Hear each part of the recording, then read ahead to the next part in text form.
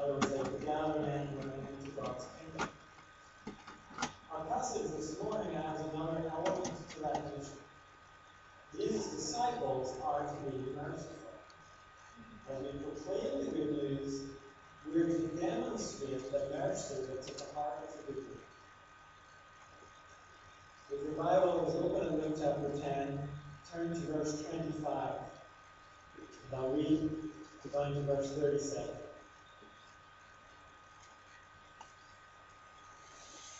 On one occasion, an expert in the law stood up to test Jesus.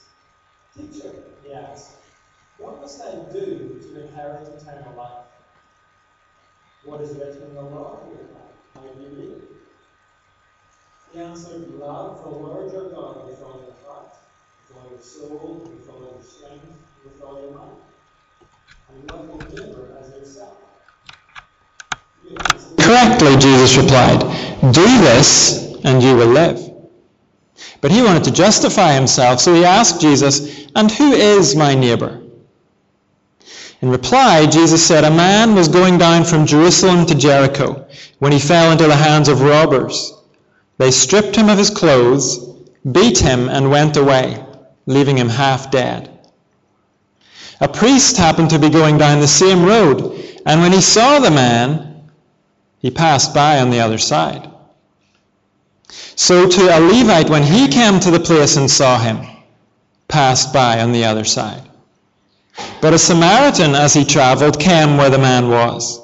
And when he saw him, he took pity on him.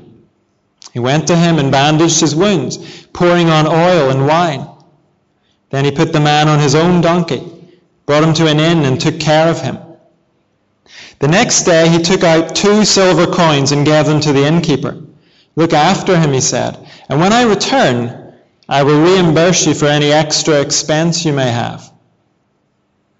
Which of these 3 do you think was a neighbor to the man who fell into the hands of robbers?" The expert in the law replied, "The one who had mercy on him." Jesus told him, "Go and do likewise." This is God's word.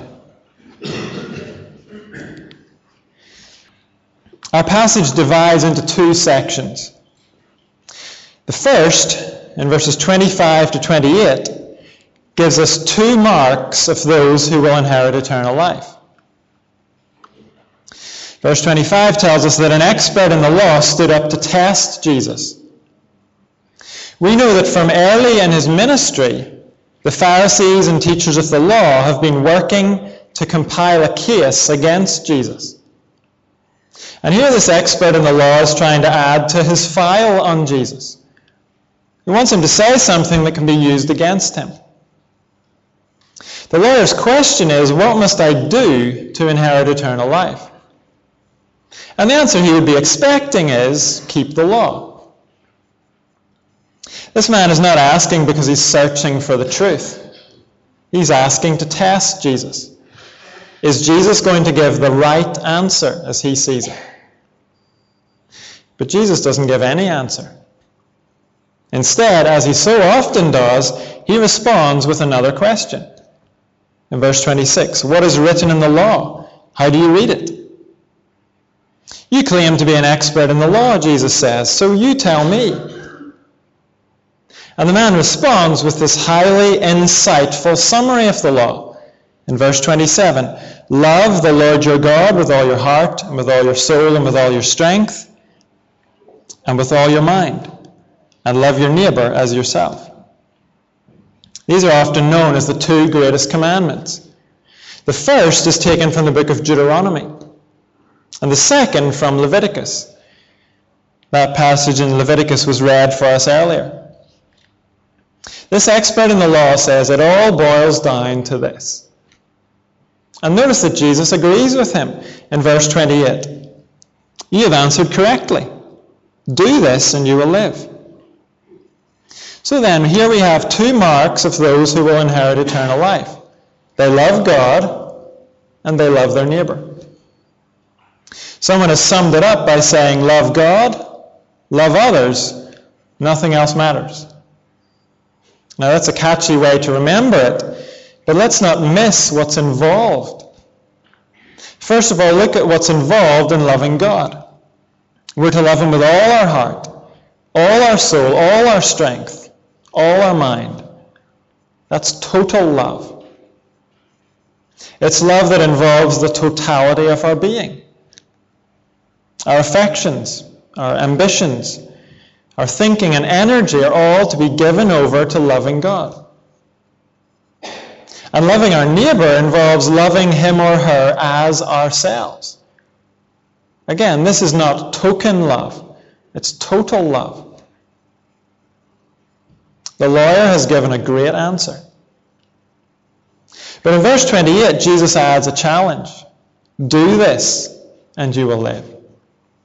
In other words, knowing the right answer is not enough. We have to put our knowledge into practice. And as we'll see, that's where the lawyer has a problem. It's generally where we have a problem too. But before we move on, let's remember the lawyer's initial question in verse 25.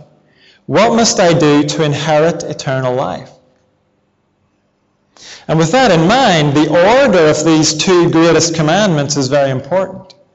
Love of God comes first. And the New Testament is clear. Loving God starts with accepting Jesus as our King. That point is made throughout the New Testament, but we can see it clearly without even having to turn the page. Or at the most by turning one page, depending on your Bible. In the passage we looked at last week, Jesus sent out his disciples to proclaim the good news of the kingdom of God. That good news centers on the fact that the King has come. Jesus is the King. Those who receive him and welcome him as their King enter into the kingdom. Now the part that relates to loving God is found in verse 16 of chapter 10. Jesus says to his disciples, he who listens to you, listens to me. He who rejects you, rejects me. But he who rejects me, rejects him who sent me. If we reject the good news about Jesus, we reject Jesus.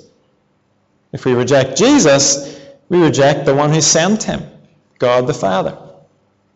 So the simple point is, loving God begins with accepting Jesus as our King. To put it negatively, we cannot love God without accepting Jesus. That is the necessary starting point. Then out of that willing submission to Jesus will flow praise to God, listening to God's word, obedience to God's commands, and love for our neighbor. I'm stressing this because some people make the mistake of thinking, if I love my neighbor, I'll get to heaven. But that's not what the Bible says. The kind of neighbor love that leads to eternal life is the kind that flows out of love for God. A love for God that begins with Jesus. When we have that kind of love for God, then we have eternal life. And when we have eternal life, it will be shown in love for our neighbor. Our love for God will be the spring that produces love for our neighbor. But some people make the opposite mistake to the one I've just mentioned. They think if I just love God, I'll get to heaven. But that's not what the Bible says either. Yes, love for God comes first. But if our lives show no evidence of love for others, what does that say about the reality of our love for God?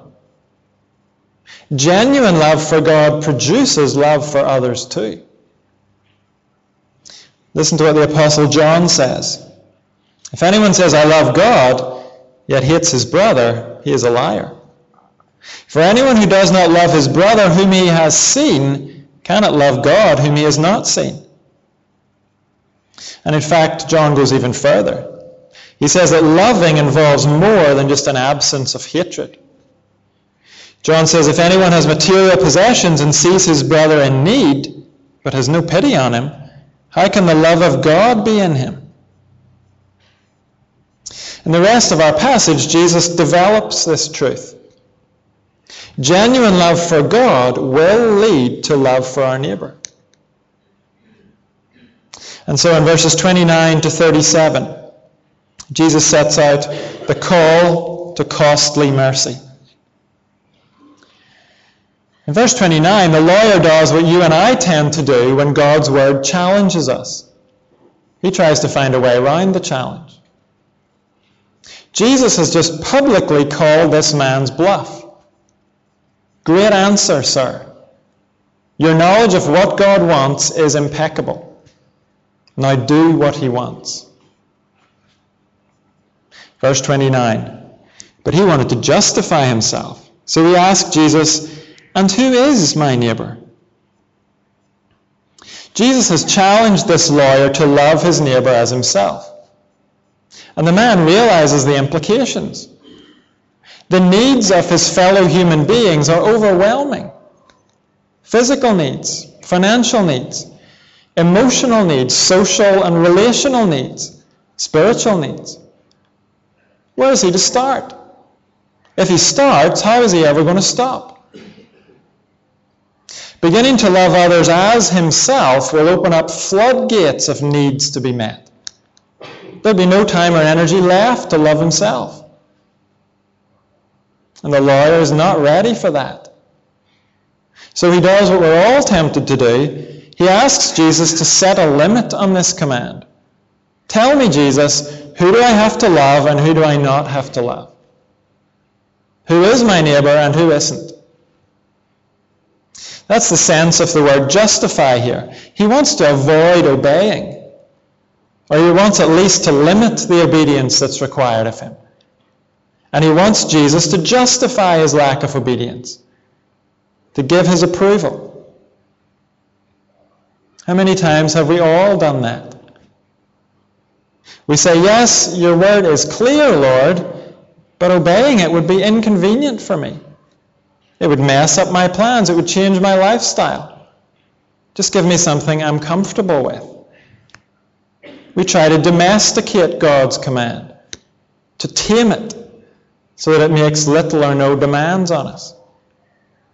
We want to know the minimum obedience we can get away with. The lawyer has asked, who is my neighbor? Look at verse 30. In reply, Jesus said, a man was going down from Jerusalem to Jericho when he fell into the hands of robbers. They stripped him of his clothes, beat him, and went away, leaving him half dead.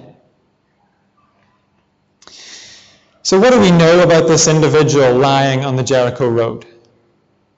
What does Jesus tell us about his age, his nationality, social status, education level? What do we know about his personality, his theology, his worthiness? Is he a good person who deserves help? Or is he a nasty piece of work, lazy, unfaithful to his wife? The answer is Jesus tells us none of those things. All we know about this person is that he's in need. In fact, even if we'd been there and seen this man, we still wouldn't be any the wiser. He's been stripped of his clothes, so we would get no clues from how he was dressed. We don't know if he had money or not, because he certainly has none anymore. And he's half dead, so apparently he's barely conscious, if at all. We couldn't get any clues from his accent, or his demeanor, his personality. Jesus has sealed the book on all those details. He's only given us one detail. This person is in need. So in the opening line of this story, Jesus has answered the lawyer's question. Who is your neighbor? The person in your pathway who's in need. That's your neighbor. That's the person you're to love as yourself. Jesus refuses to tame God's command. He will not put limits on the kind of person we're to love. Our neighbor is the person in our pathway who's in need. Whether or not they're our kind of person is irrelevant. Their worthiness or lack of worthiness is irrelevant. Our neighbor is the person in our pathway who's in need. Then, having dealt with the lawyer's question in his very first line, Jesus goes on to tell a story about what it means to be a neighbor. The focus of the story is not on the person in need. It's on the people who meet him. The road from Jerusalem to Jericho had a reputation for being dangerous. Part of the road was called the Pass of Adumim. That roughly translates as the Pass of Blood. The road wound through mountains with plenty of caves along the way. There's part of the road as it looks today. It was a notorious hideout for bandits. Maybe the nearest equivalent in our part of the world would be a dark alley in the rough part of our town. The kind of place you get through as quickly as you can.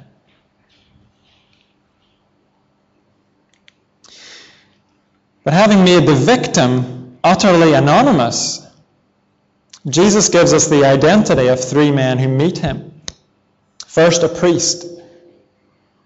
And if we were hearing this story for the first time, we would breathe a sigh of relief when the priest comes along. Someone's arrived. And not just anyone, a priest, a religious man, a man who serves God in the temple. But the priest looks at the man, then steps around him and hurries on. Then a Levite comes along, another religious man. The Levites were assistants to the priests. But again, the Levite walks around the half-dead man and carries on. Now, there's no indication in the text that Jesus is reporting something that actually happened. In other words, he's making up a story to teach a lesson. It's a parable. So we have to ask, why does Jesus start with two religious men? It's a short story. We know that only three men come down the road. Why would he not spread the challenge a bit wider than just the religious folk? Jesus uses a priest and a Levite because it's the religious folk he wants to challenge. His target audience is the people who say they love God. The people who acknowledge the command to love their neighbors too. People like you and me. You and I could all sit comfortably if the first man down the road was a politician and the second man was the CEO of a big company. But we can't sit comfortably. Jesus is pointing at us. If we ask why the priest and the Levite passed by the half-dead man, surely the answer is simply an unwillingness to be inconvenienced. They know God's command, so that's not the problem. They know nothing about this half-dead man, so even if they have racial or cultural prejudices, those don't come into play here. They disobey simply because it's inconvenient to obey. It's not hard to think of reasons why it would be inconvenient. If the priest or Levite tried to help, and the man were to die in their care, they would become ceremonially unclean according to Jewish law. They would be unclean through contact with a corpse. That was a significant inconvenience. They couldn't help with temple worship for 7 days. And even if the man did not die in their care, there would be time and cost involved in helping him. And don't forget, their duties were important, serving in the temple. It's significant, though, that Jesus doesn't mention any excuses. All he tells us is that these two men did not help. And by walking by, they disobeyed God's command. As we saw a couple of weeks ago, there are no excuses for disobedience. And Jesus doesn't try to give any for these men. So if the religious people won't help, who will? Verse 33. But a Samaritan, as he traveled, came where the man was, and when he saw him, he took pity on him. We've noticed in previous weeks that Jews and Samaritans tended to despise each other. They would avoid each other at all costs most of the time. Most of those listening to Jesus here would have been Jews. The very idea of a good Samaritan would have been a contradiction in terms to the Jews. As far as this story goes, the Samaritan is an outsider, a hated outsider. Why does Jesus make him the hero? Surely the Samaritan is here to rebuke those who are confident of their own righteousness. The priest and the Levite had great religious credentials, but they won't accept the inconvenience involved in loving this neighbor who's in their path. But this outsider comes along, this Samaritan, and he has compassion that leads him to action. That's what sets him apart from the priest and the Levite. Compassion that leads to action. It's possible the priest and the Levite looked at the man on the road and said, "Oh, the poor thing," and then passed him by. But that's not true compassion. True compassion leads to action. Verse 33 says, the Samaritan took pity on the half-dead man. The first time the word translated took pity appeared in Luke's Gospel was back in chapter 7. It was used of Jesus' reaction when he saw the widow grieving at the funeral of her only son. And Jesus' compassion led him to raise the boy back to life. The only other time this word is used in Luke's Gospel is in chapter 15, the story of the prodigal son. It's used of the father who sees his broken son returning home. The father is filled with compassion for him. It's the same word. And his compassion leads him to abandon all his dignity and run to his son. And of course, the father in that story represents God the Father. What's my point here? The point is that 3 times this word for compassion or pity is used in Luke's Gospel. It's used once of God the Father, once of God the Son, and once of a Samaritan. This despised Samaritan reacts with godly compassion. That's a compassion that leads to action. We can define that action as mercy. If compassion is having genuine concern for someone in need, then mercy is concrete action to help that person, to meet their need, whatever it is. Look at the mercy that came from the Samaritan's compassion. Verse 34. He went to him and bandaged his wounds, pouring on oil and wine. Then he put the man on his own donkey, brought him to an inn, and took care of him. The next day he took 2 silver coins and gave them to the innkeeper. Look after him, he said, and when I return, I will reimburse you for any extra expense you may have. The Samaritan's compassion led him to personal involvement here and personal inconvenience. It cost him his plans for the day. Wherever he was headed to that day, he never showed up. It cost him in terms of getting his hands dirty, bandaging up wounds, pouring on oil and wine. It cost him the use of his own possessions. He had to walk while the half-dead man lay on the donkey. It cost him a night's sleep. The implication of the text is that he tended the man throughout the night. It cost him financially. The 2 silver coins would have covered maybe a week's room and board, maybe more than that. But in fact, his financial commitment goes much further. He makes an open-ended arrangement with the innkeeper. When I return, I will reimburse you for any extra expense you may have. Now imagine the situation. Do you think this man is making himself vulnerable to being taken advantage of here? Certainly he is. And then finally, the Samaritan shows concern for the man's future progress.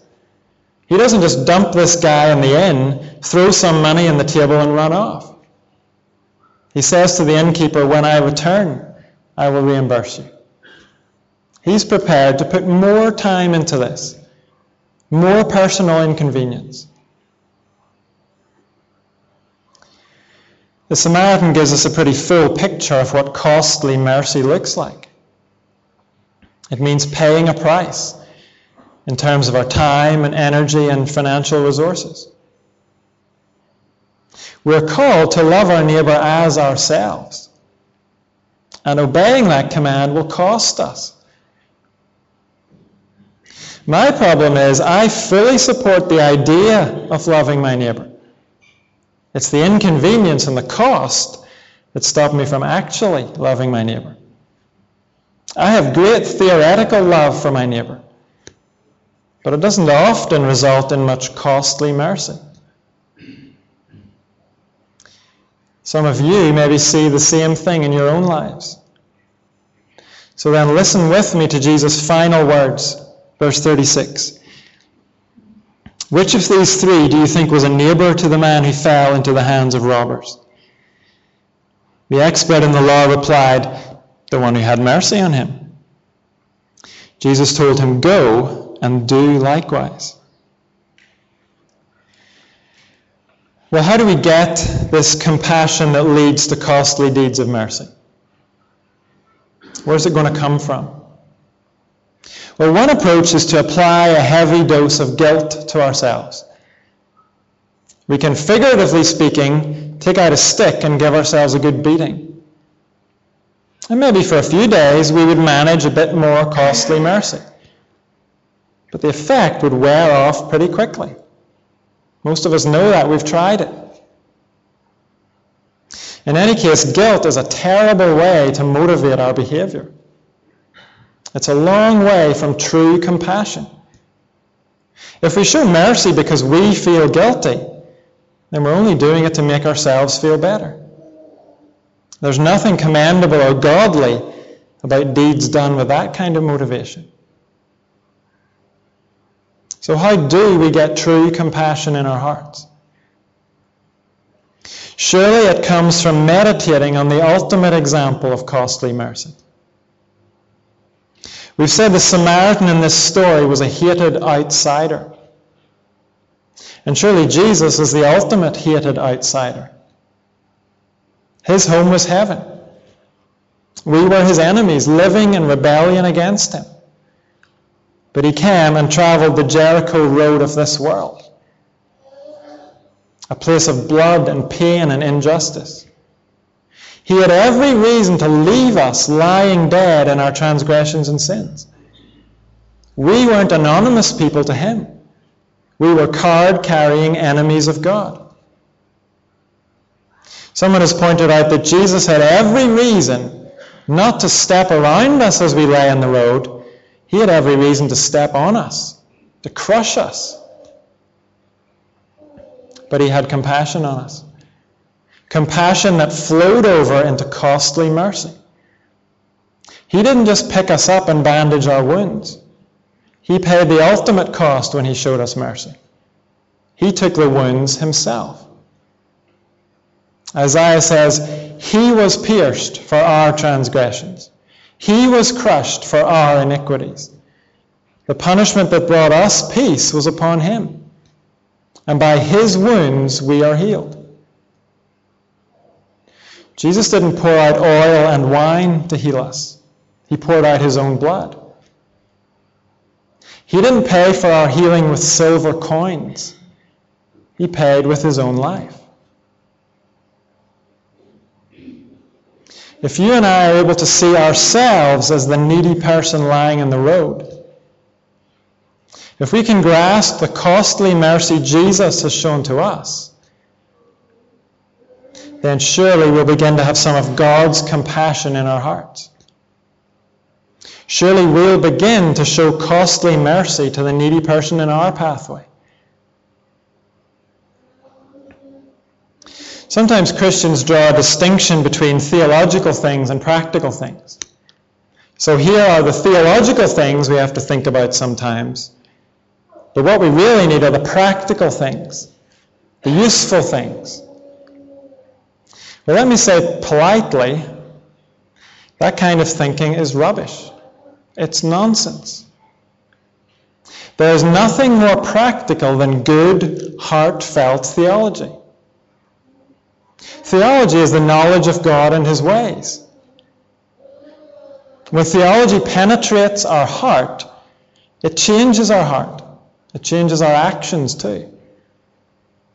The most practical Christians are Christians with hearts full of good theology. Theology that has worked its way down into their souls.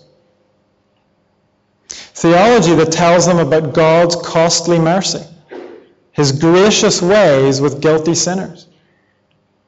Theology that says, amazing grace, how sweet the sound that saved a wretch like me. I once was lost, but now I am found, was blind, but now I see.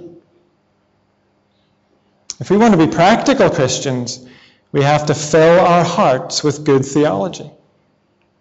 Good theology will move us to action, not out of guilt, but out of godly compassion.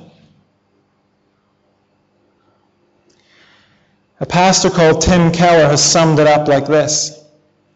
I think it's worth reading the whole thing.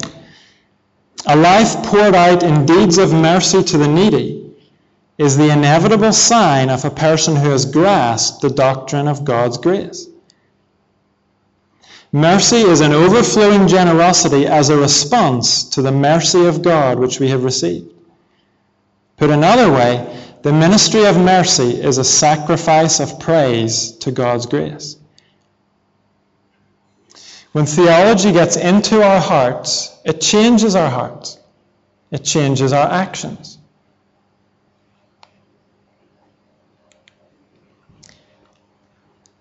Well, finally, let's suppose we've got our theology down into our hearts. Where do we even start with this costly mercy? The whole world is like the Jericho road. Everywhere we turn, there are needy people. Everywhere we look, there are people with physical and material needs, emotional and psychological needs, friendship needs, spiritual needs. How do we avoid just being paralyzed by the sheer amount of need? How do we avoid feeling like a nurse in one of those war-zone hospitals, tripping over bleeding bodies everywhere we turn? Well, let me give you two very simple pointers as a way of beginning. First, begin with the needy person in your pathway. Ask yourself, who has God set right in front of me? I don't mean they're actually lying on the footpath. I mean your life has come into contact with their life. You'll know who it is because you're probably tempted to walk around that person. You're aware of their need, and you're aware that addressing their need will cost you. Begin with that person. Maybe they need friendship, someone to talk and pray with, maybe hospitality or a meal brought round to their house. Maybe they need a lift to church or to do their shopping. Maybe they need financial help or odd jobs done around their house. I doubt any of us will have to look too far to find the person God has put in our path. Maybe you'll trip over that person at the end of this service or this afternoon. That person in need is your neighbor. You are called to show them costly mercy. Mercy that's willing to accept inconvenience. Now, you may not be physically or financially able to meet their specific need all by yourself, but you can still take responsibility. You can call in an innkeeper if you have to. In other words, you can do the work to put them in the hands of someone who can help them, who can address their specific need, if that goes beyond your ability. At this point, many of us will say, okay, now can you narrow it down a bit? Maybe you still don't know where to begin. You still feel like a nurse in a war zone. Maybe the bodies in your path are piled up high in front of you. Then listen to Paul's words to the Galatians. As we have opportunity, let us do good to all people, especially to those who belong to the family of believers. We're not only to show mercy to our brothers and sisters in Christ. There are no limits to the kind of person who can be our neighbour. But if we are overwhelmed by the needy people in our pathway, then we begin with the needy Christians in our pathway. That is the New Testament order of priority. You and I are not called to single-handedly solve the world's problems. We're not responsible for every body that's lying in the Jericho road. But we are to take responsibility for the person in our pathway, the person God has brought our life in contact with. We're not to step around that person. Showing mercy to the needy is part of the call of the kingdom. It's part of our praise to God for His mercy to us. And we will find the compassion we need when we turn our hearts to the costly mercy that God has shown us. We're going to do that together now as we sing the song Amazing Grace. Let's stand